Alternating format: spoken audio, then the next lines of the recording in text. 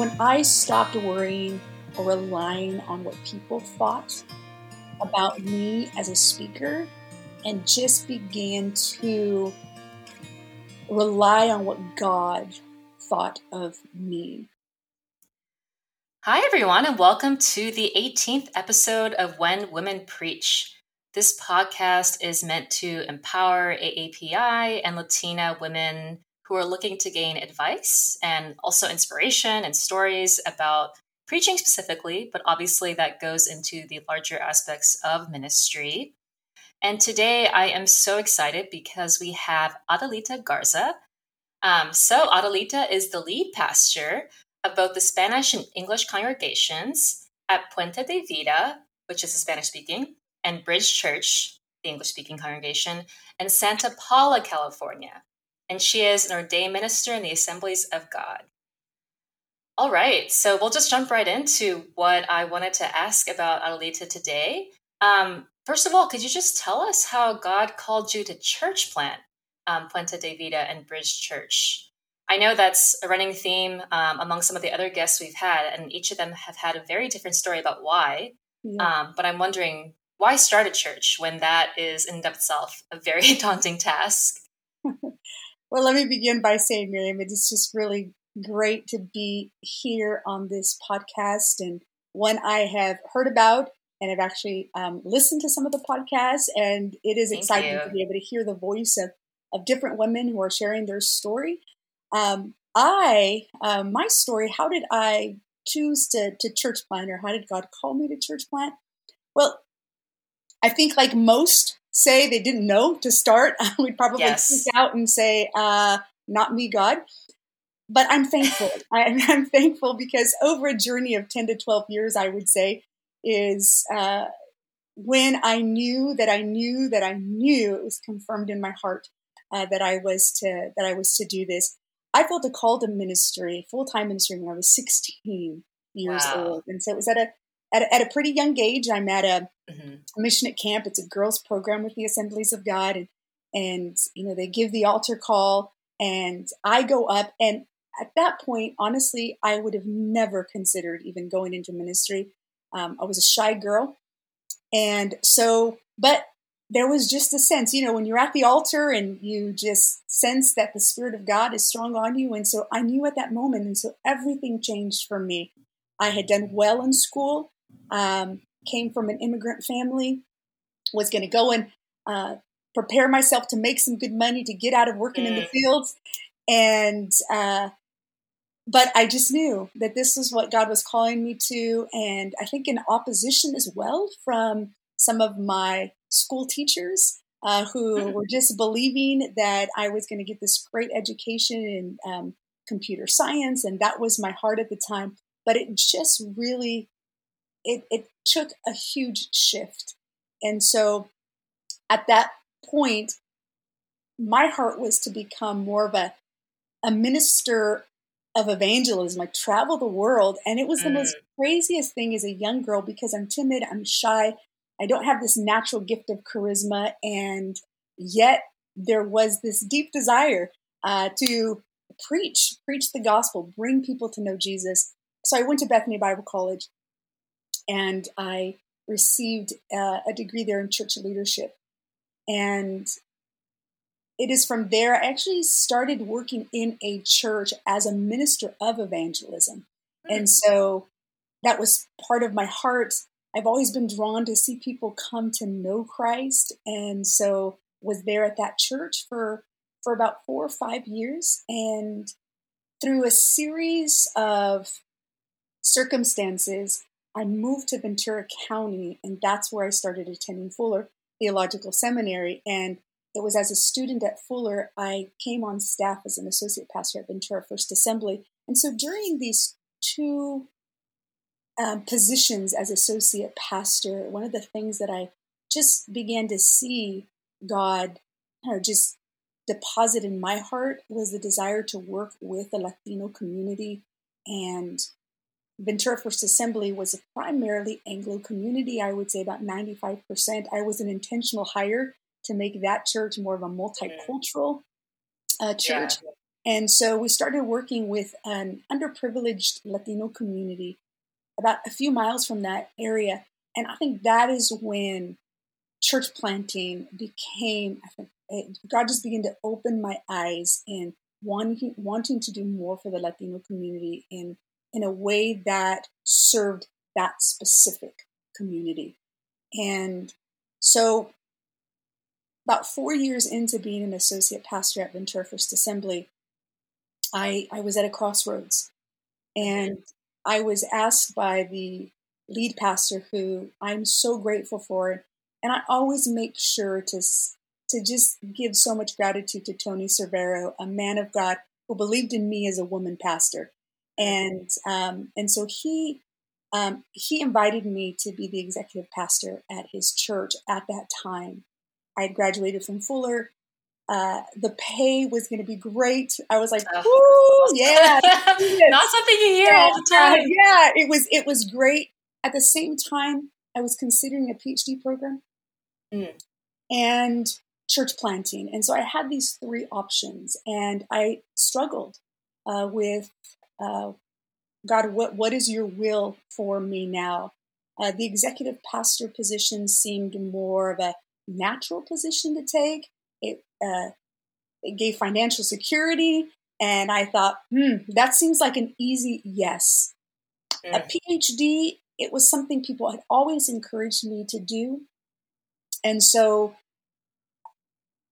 I was tossing all three of them and saying, God, what do you have? And I remember the day that I had gone to Princeton Theological Seminary and applied for a PhD scholarship, and God had spoken to me really early. That would be a completely different, powerful story, but God had prophetically spoken into my life at the age of 18 when I first left my large family in Washington to move to California. God had said, you have a difficulty believing that I will provide, that my hand of provision will be over your life. And throughout all of my education, God just supernaturally provided, and I owed nothing for my schooling. And so I'd seen that that's how God had spoken, at least to my life, in giving me direction.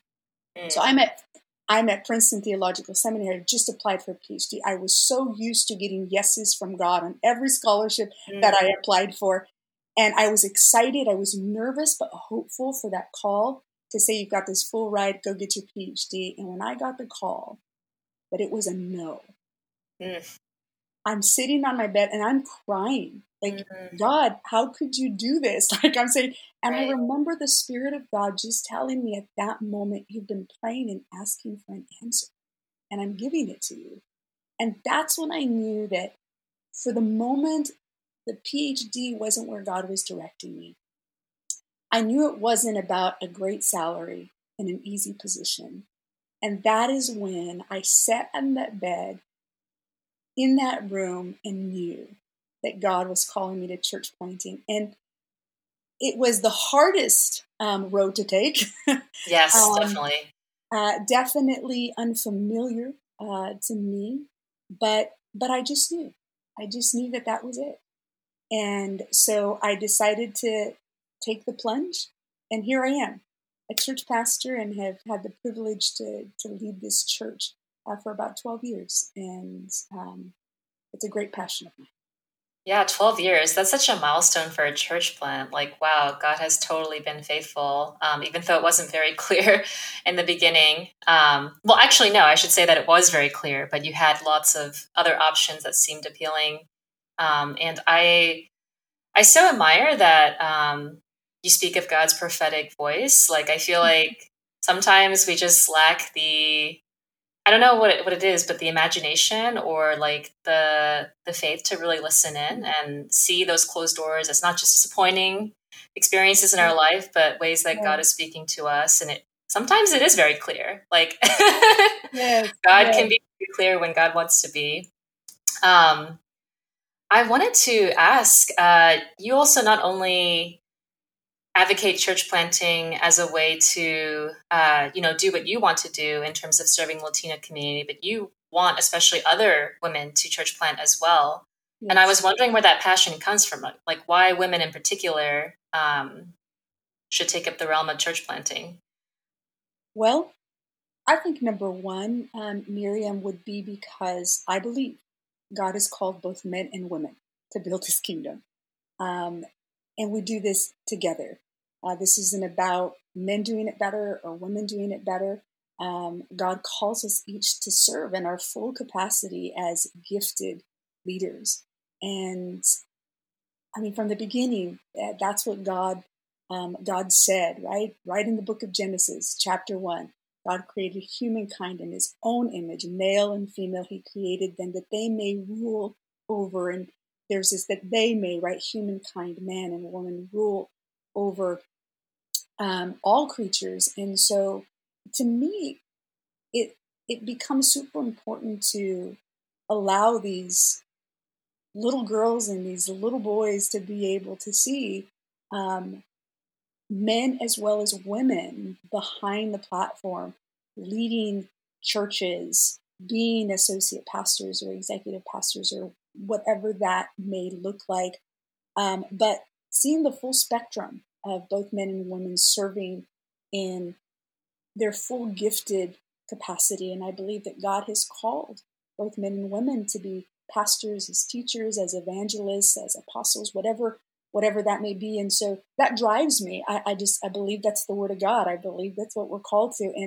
And we shouldn't be struggling over this issue as much as we do, I believe anyway, as a church. And yet we are oftentimes, I feel like we're still pioneering the way for these young girls to see women in leadership positions in church planting, because I think church planting becomes an opportunity. I think it probably is an open door for women to be lead pastors. It's more difficult to get in when it's already an established church. Culture has created male lead pastors within that culture of the church. And so I think it's an easier door to walk through when it is church planting. And so it gives us the opportunity to have more female lead pastors through church planting. And so it's scary because you really start from the ground up in so many ways, right? And just building your team and having the finances and the facilities and everything is from the ground up. But it is an open door for women to lead.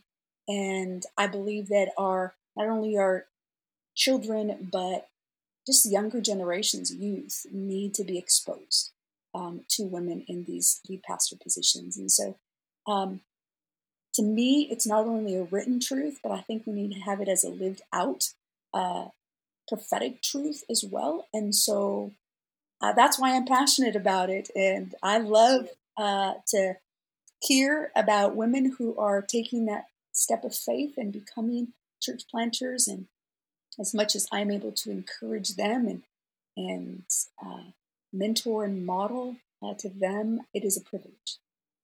What do you think church planting has given you as a Latina, preacher, pastor, versus, I mean, this is something we'll never know for sure, but had you gone to another established position at a already established church, what do you think church planting gave you specifically? You, Adelita Garza. Well, I think, as I've said, Miriam, I think, part of it is, one, I think that's why I believe that we need male allies. I think we need males who are championing us as women and saying, I believe with you that God has called us both. That's why I'm always so thankful for my senior pastor at that time when I was at Ventura First Assembly. He had people leave the church when I was hired. I think one, because I was a woman, second, because I was young, third, because I was single, and fourth, because I was a Latina. Oh, man, you hit all the targets. Yeah. And so I think, but he was willing to take, all of those challenges, all of those hits, all of the losses, and say, I believe that God has called us, and he saw potential in me as a woman, as a young woman. And I am so grateful for those male allies. I really, really am. And And so just as much as I think we as ladies need to come together and encourage one another of all ethnic groups, just the encouragement that, again, that we would have as many men championing us. So for me, what helped me, I think number one is that I really did have someone who believed in me. And so the church that I currently pastor and church planted actually began as a small ministry within Ventura First Assembly. I see. So we were a small group, and we were actually, our ministry name was Ministerio Puente. So the ministry of, Puente, it was a small group that began to meet together, and it began to flourish into something greater. And it was there that we actually started. And when God called us to become, quote unquote, an official church, a church that had launched and was now recognized as a church, we moved from Ventura to Santa Paula. So that was our launch as a start. But the support that we had from our parent church, from the lead pastor, that's a significant part of my story. I have to be so grateful that my first year salary was provided by our parent church. It gave an opportunity for me to throw myself in fully. And then after 1 year, we were on our own. So at that point, it could have been like a sink or swim type of thing. But God had obviously shown himself to be very faithful. But that's a big part of my story, Miriam. So to me, if we can get more parent churches that actually support church plants in that kind of way, where you feel like you have this covering spiritually, financially, give you the opportunity where you're not the struggling church planter trying to work full time and church plant, it just makes a huge difference. And so for me, that was a big part of,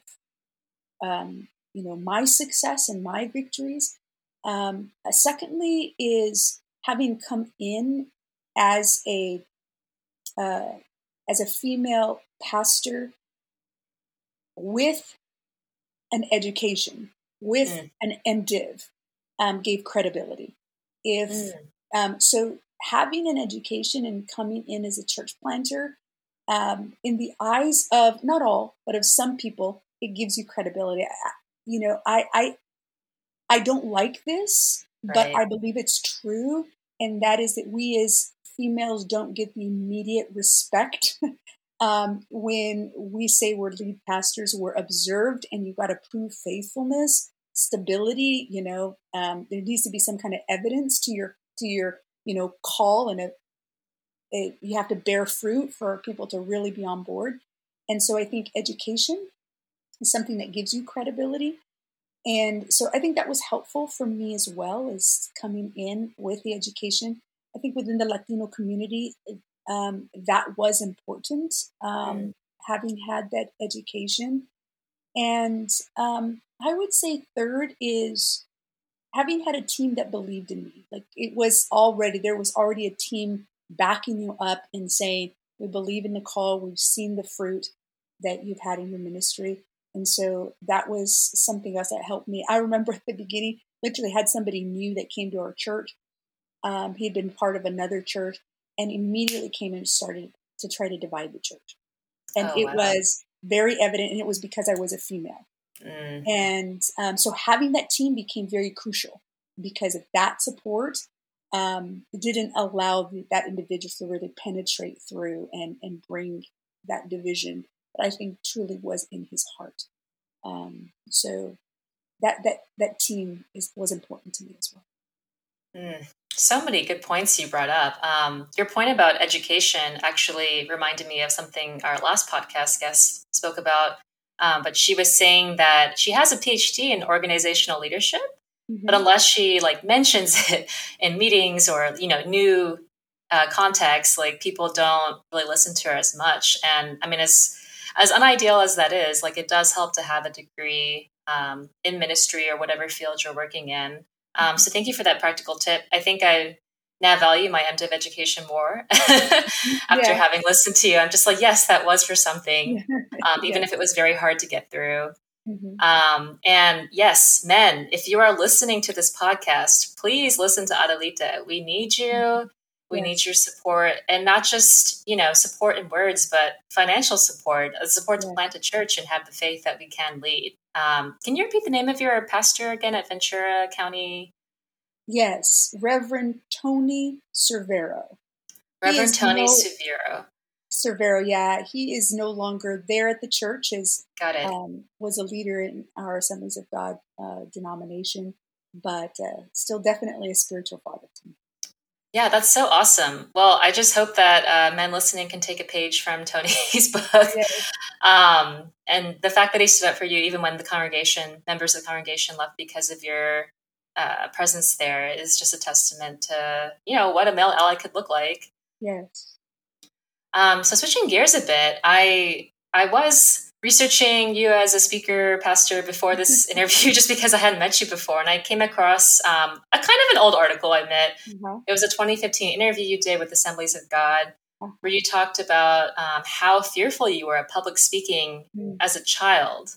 Yes. And now you're a pastor that leads a very successful church plant, and you have to preach in both Spanish and English. I'm just wondering, how did God transform you into this powerful preacher that you are today?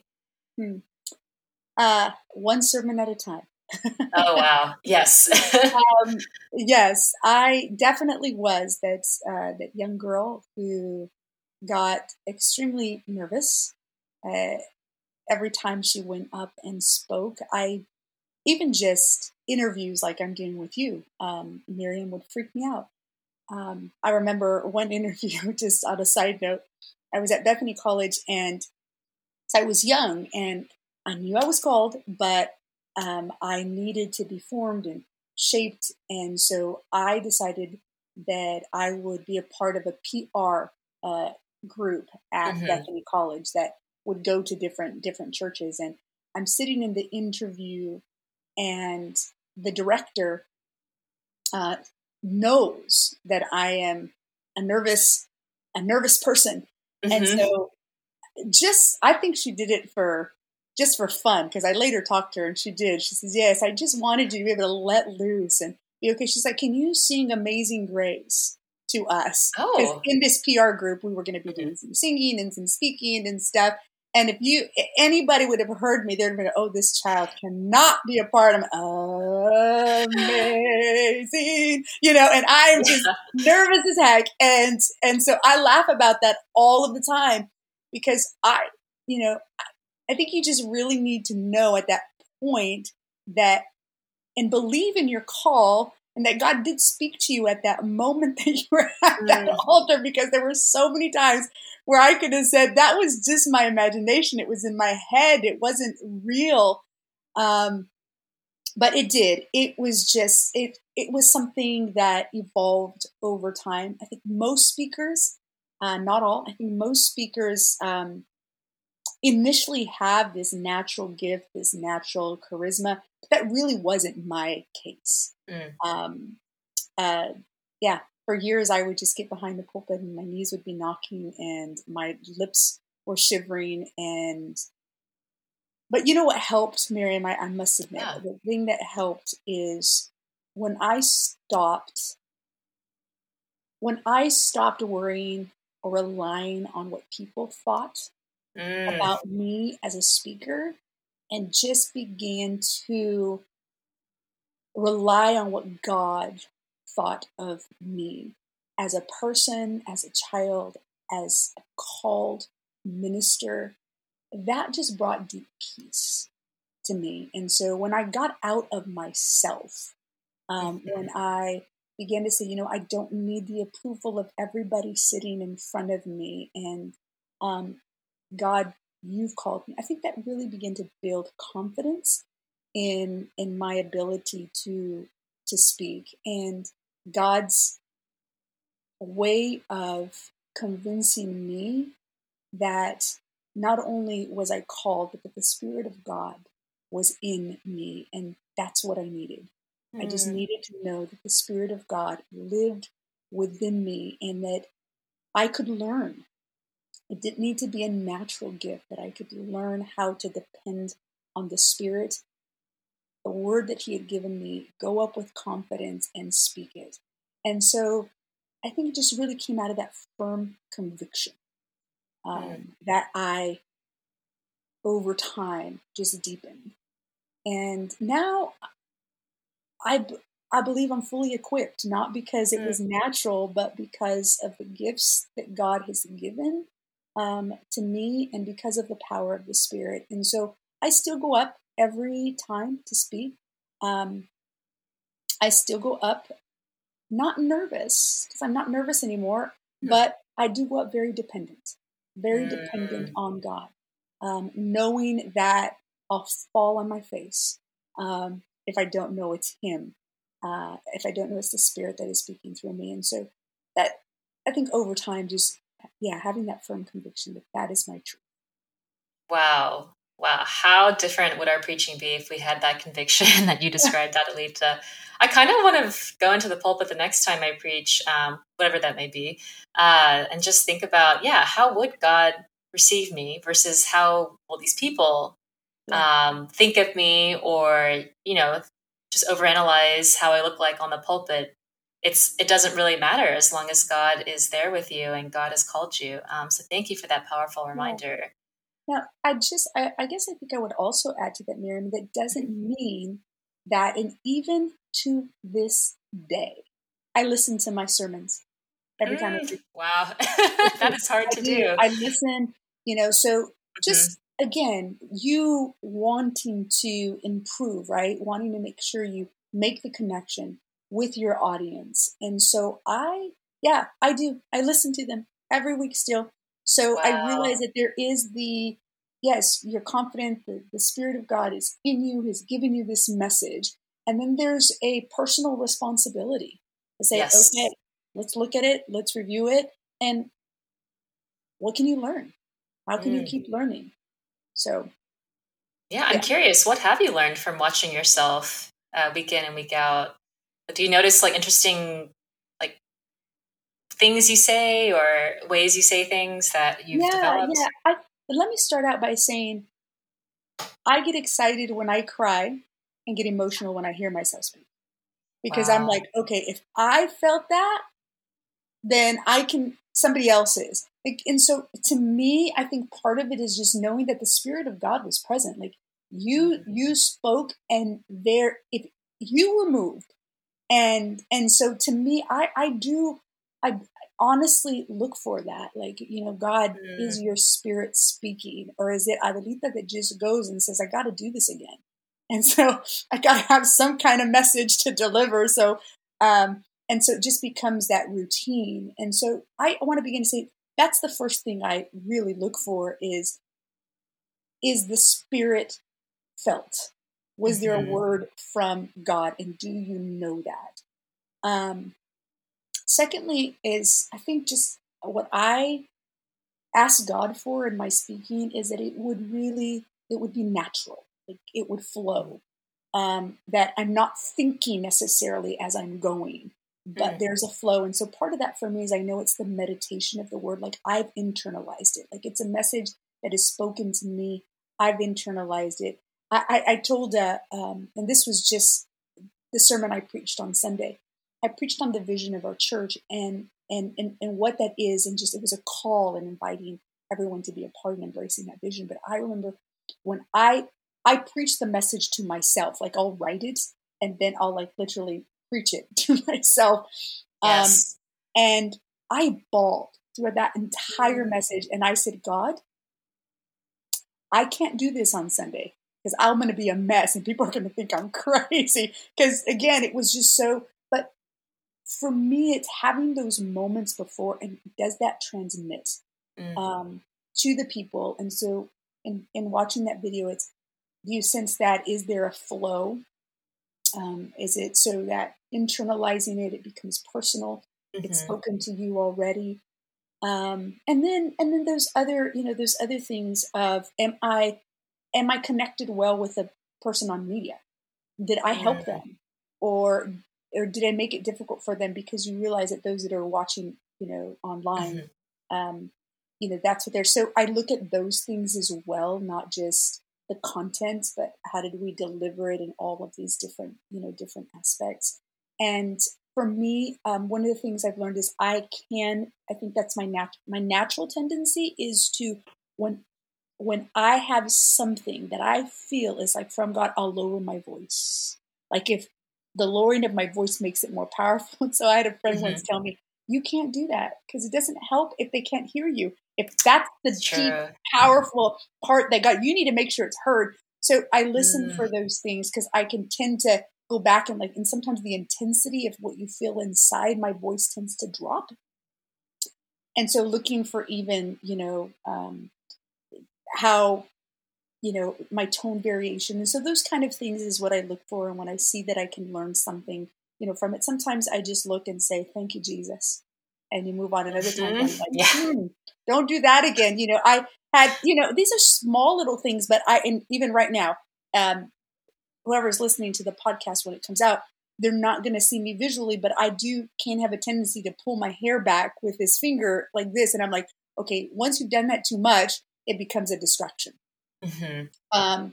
And so I actually, these are small things. And you're like, well, what does the Spirit have to do with them? These things. But for me, it's not so much having to do with a spirit and move, but the distractions that it causes for people to be able to listen. And so for me, it's even, are my nails half done or are they really done?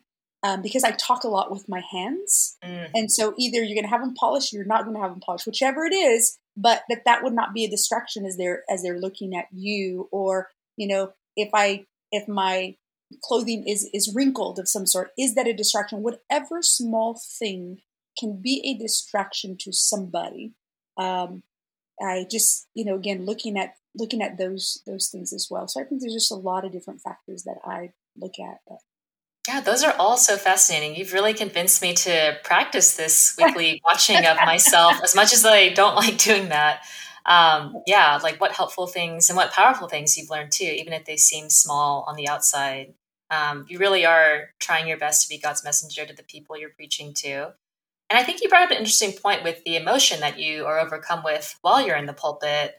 I think it's almost like we have to have permission to also be emotional and receive God in that way. I think maybe it is sort of like a masculine way of looking at things that you can only preach out of anger or, strong, I don't know, manly frustration or whatever. But it's like, no, we can be overcome with tears and receive and preach God in that way. I'm a crier.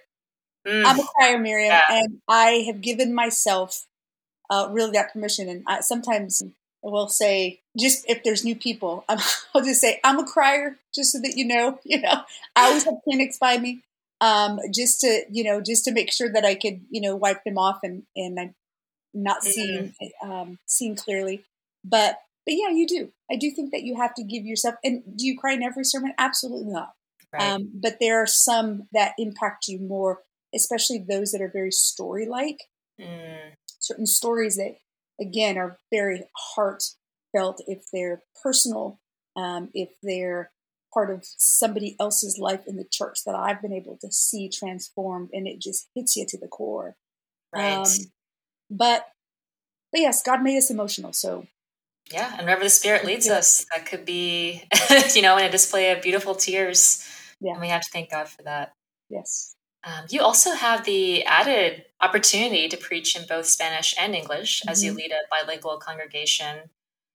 Can you tell us what's that like to prepare sermons in both languages? And is there differences, similarities between the two? I know language just does, the language you preach in definitely impacts, the way it gets received, but just wondering what you had to say.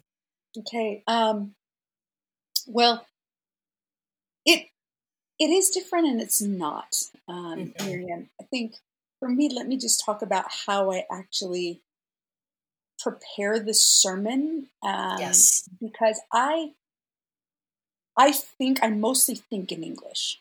My education has been in English. My siblings and I speak in English. My closest friends and I speak in English. So I think mostly in English.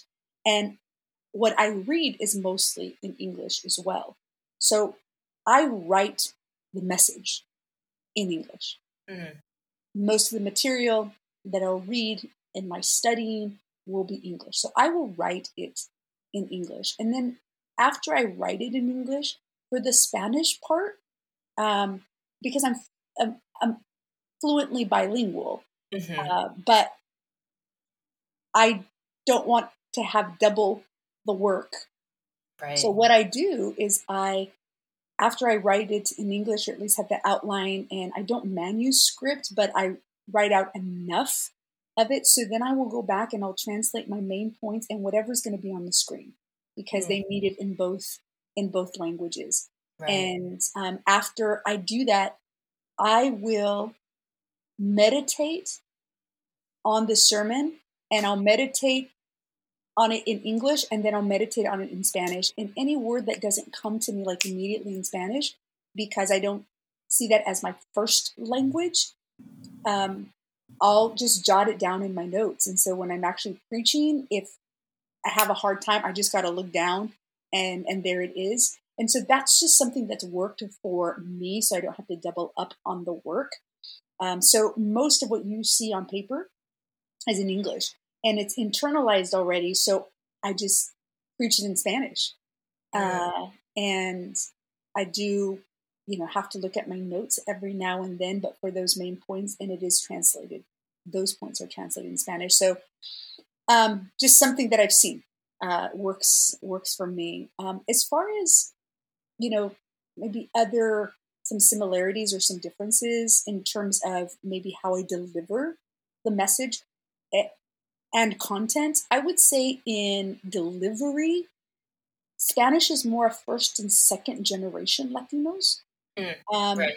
They tend to have more outward expression in worship, and then also vocally as well, and them saying, amen, or maybe a clap or something in response. So that just causes that same response in you when you're preaching. So I would probably say that I am a little more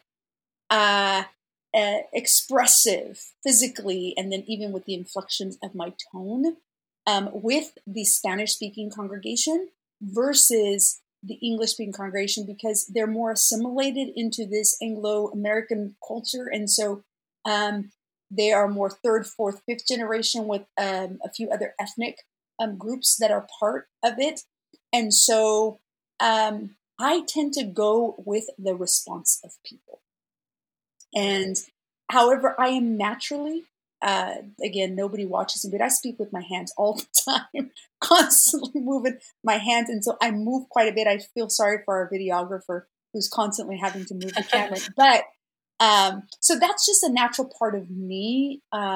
It's interesting because I've come out of being this really timid young girl to really being full of expression. And so, and that is all credit to God, really. And so it's hard for me to change. I am who I am, but I do respond to the audience, to the hearers of the message as well. And so I would say that would be a difference. I would say something that's helpful in having both a Spanish and an English congregation is I like to use illustrations, whether that is story of myself or people within the congregation. And so something that I notice that I do is that if it is a story of somebody that's in process, I will share it with the opposite congregation. I always ask for permission. Like I always get permission to share their story. Right. But I think when you're in the process, there's still maybe a bit of discomfort if you're sitting there. And so if it's someone from the Spanish congregation, I'll share it in the English congregation. And it's still somebody from our church, but they're not there.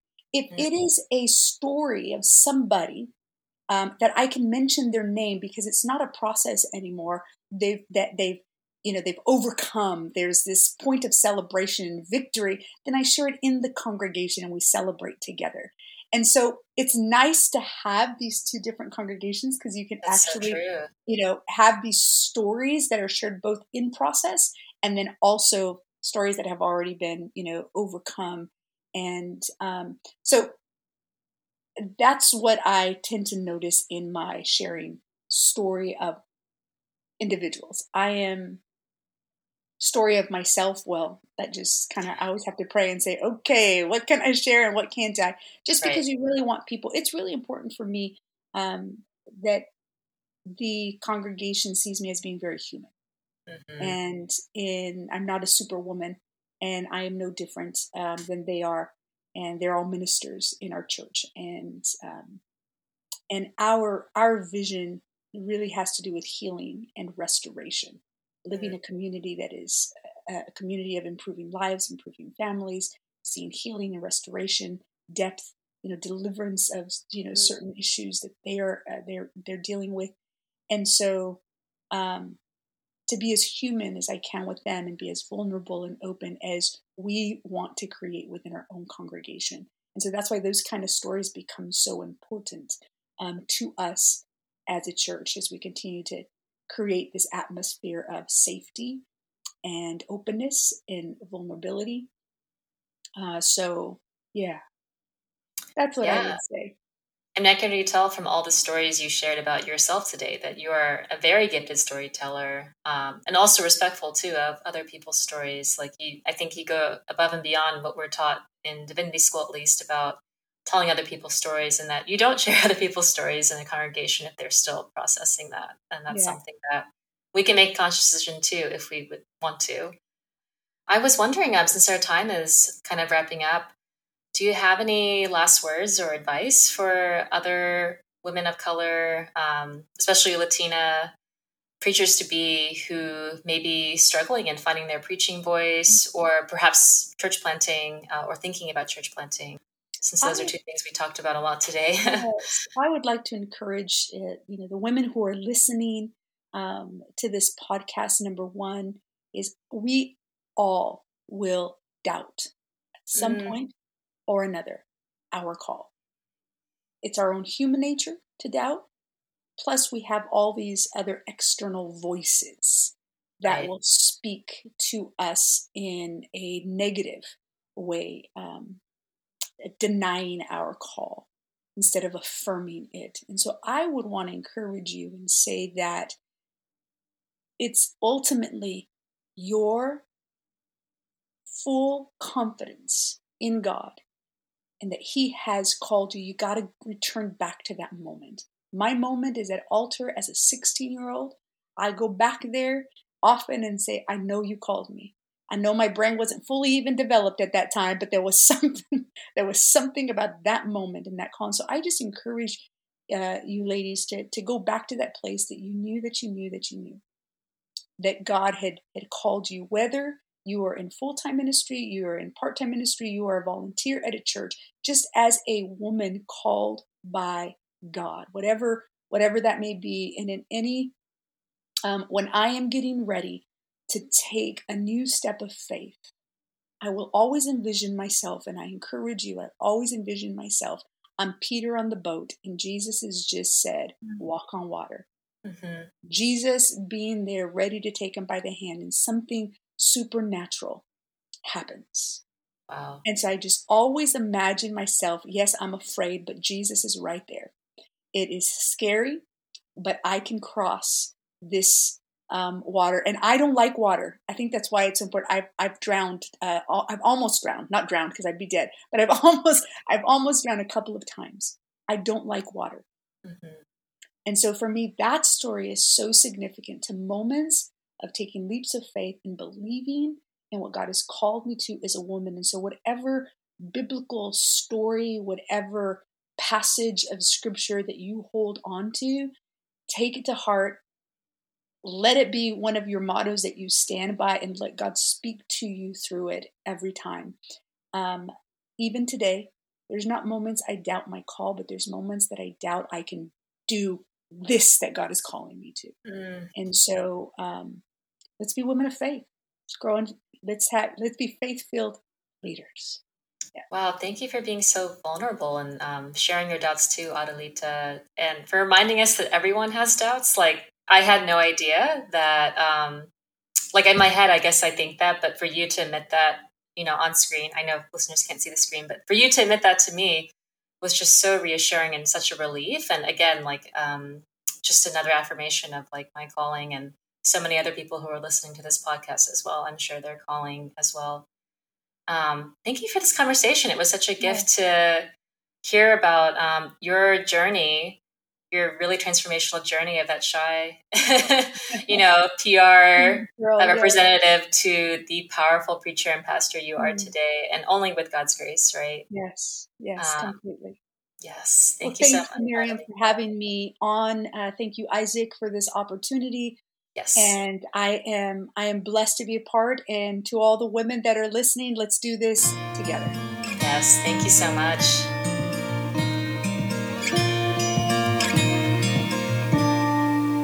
If you'd like to support Isaac in producing this podcast or our overall mission of supporting AAPI and Latina women ministers, you can donate to Isaac at isaacweb.org.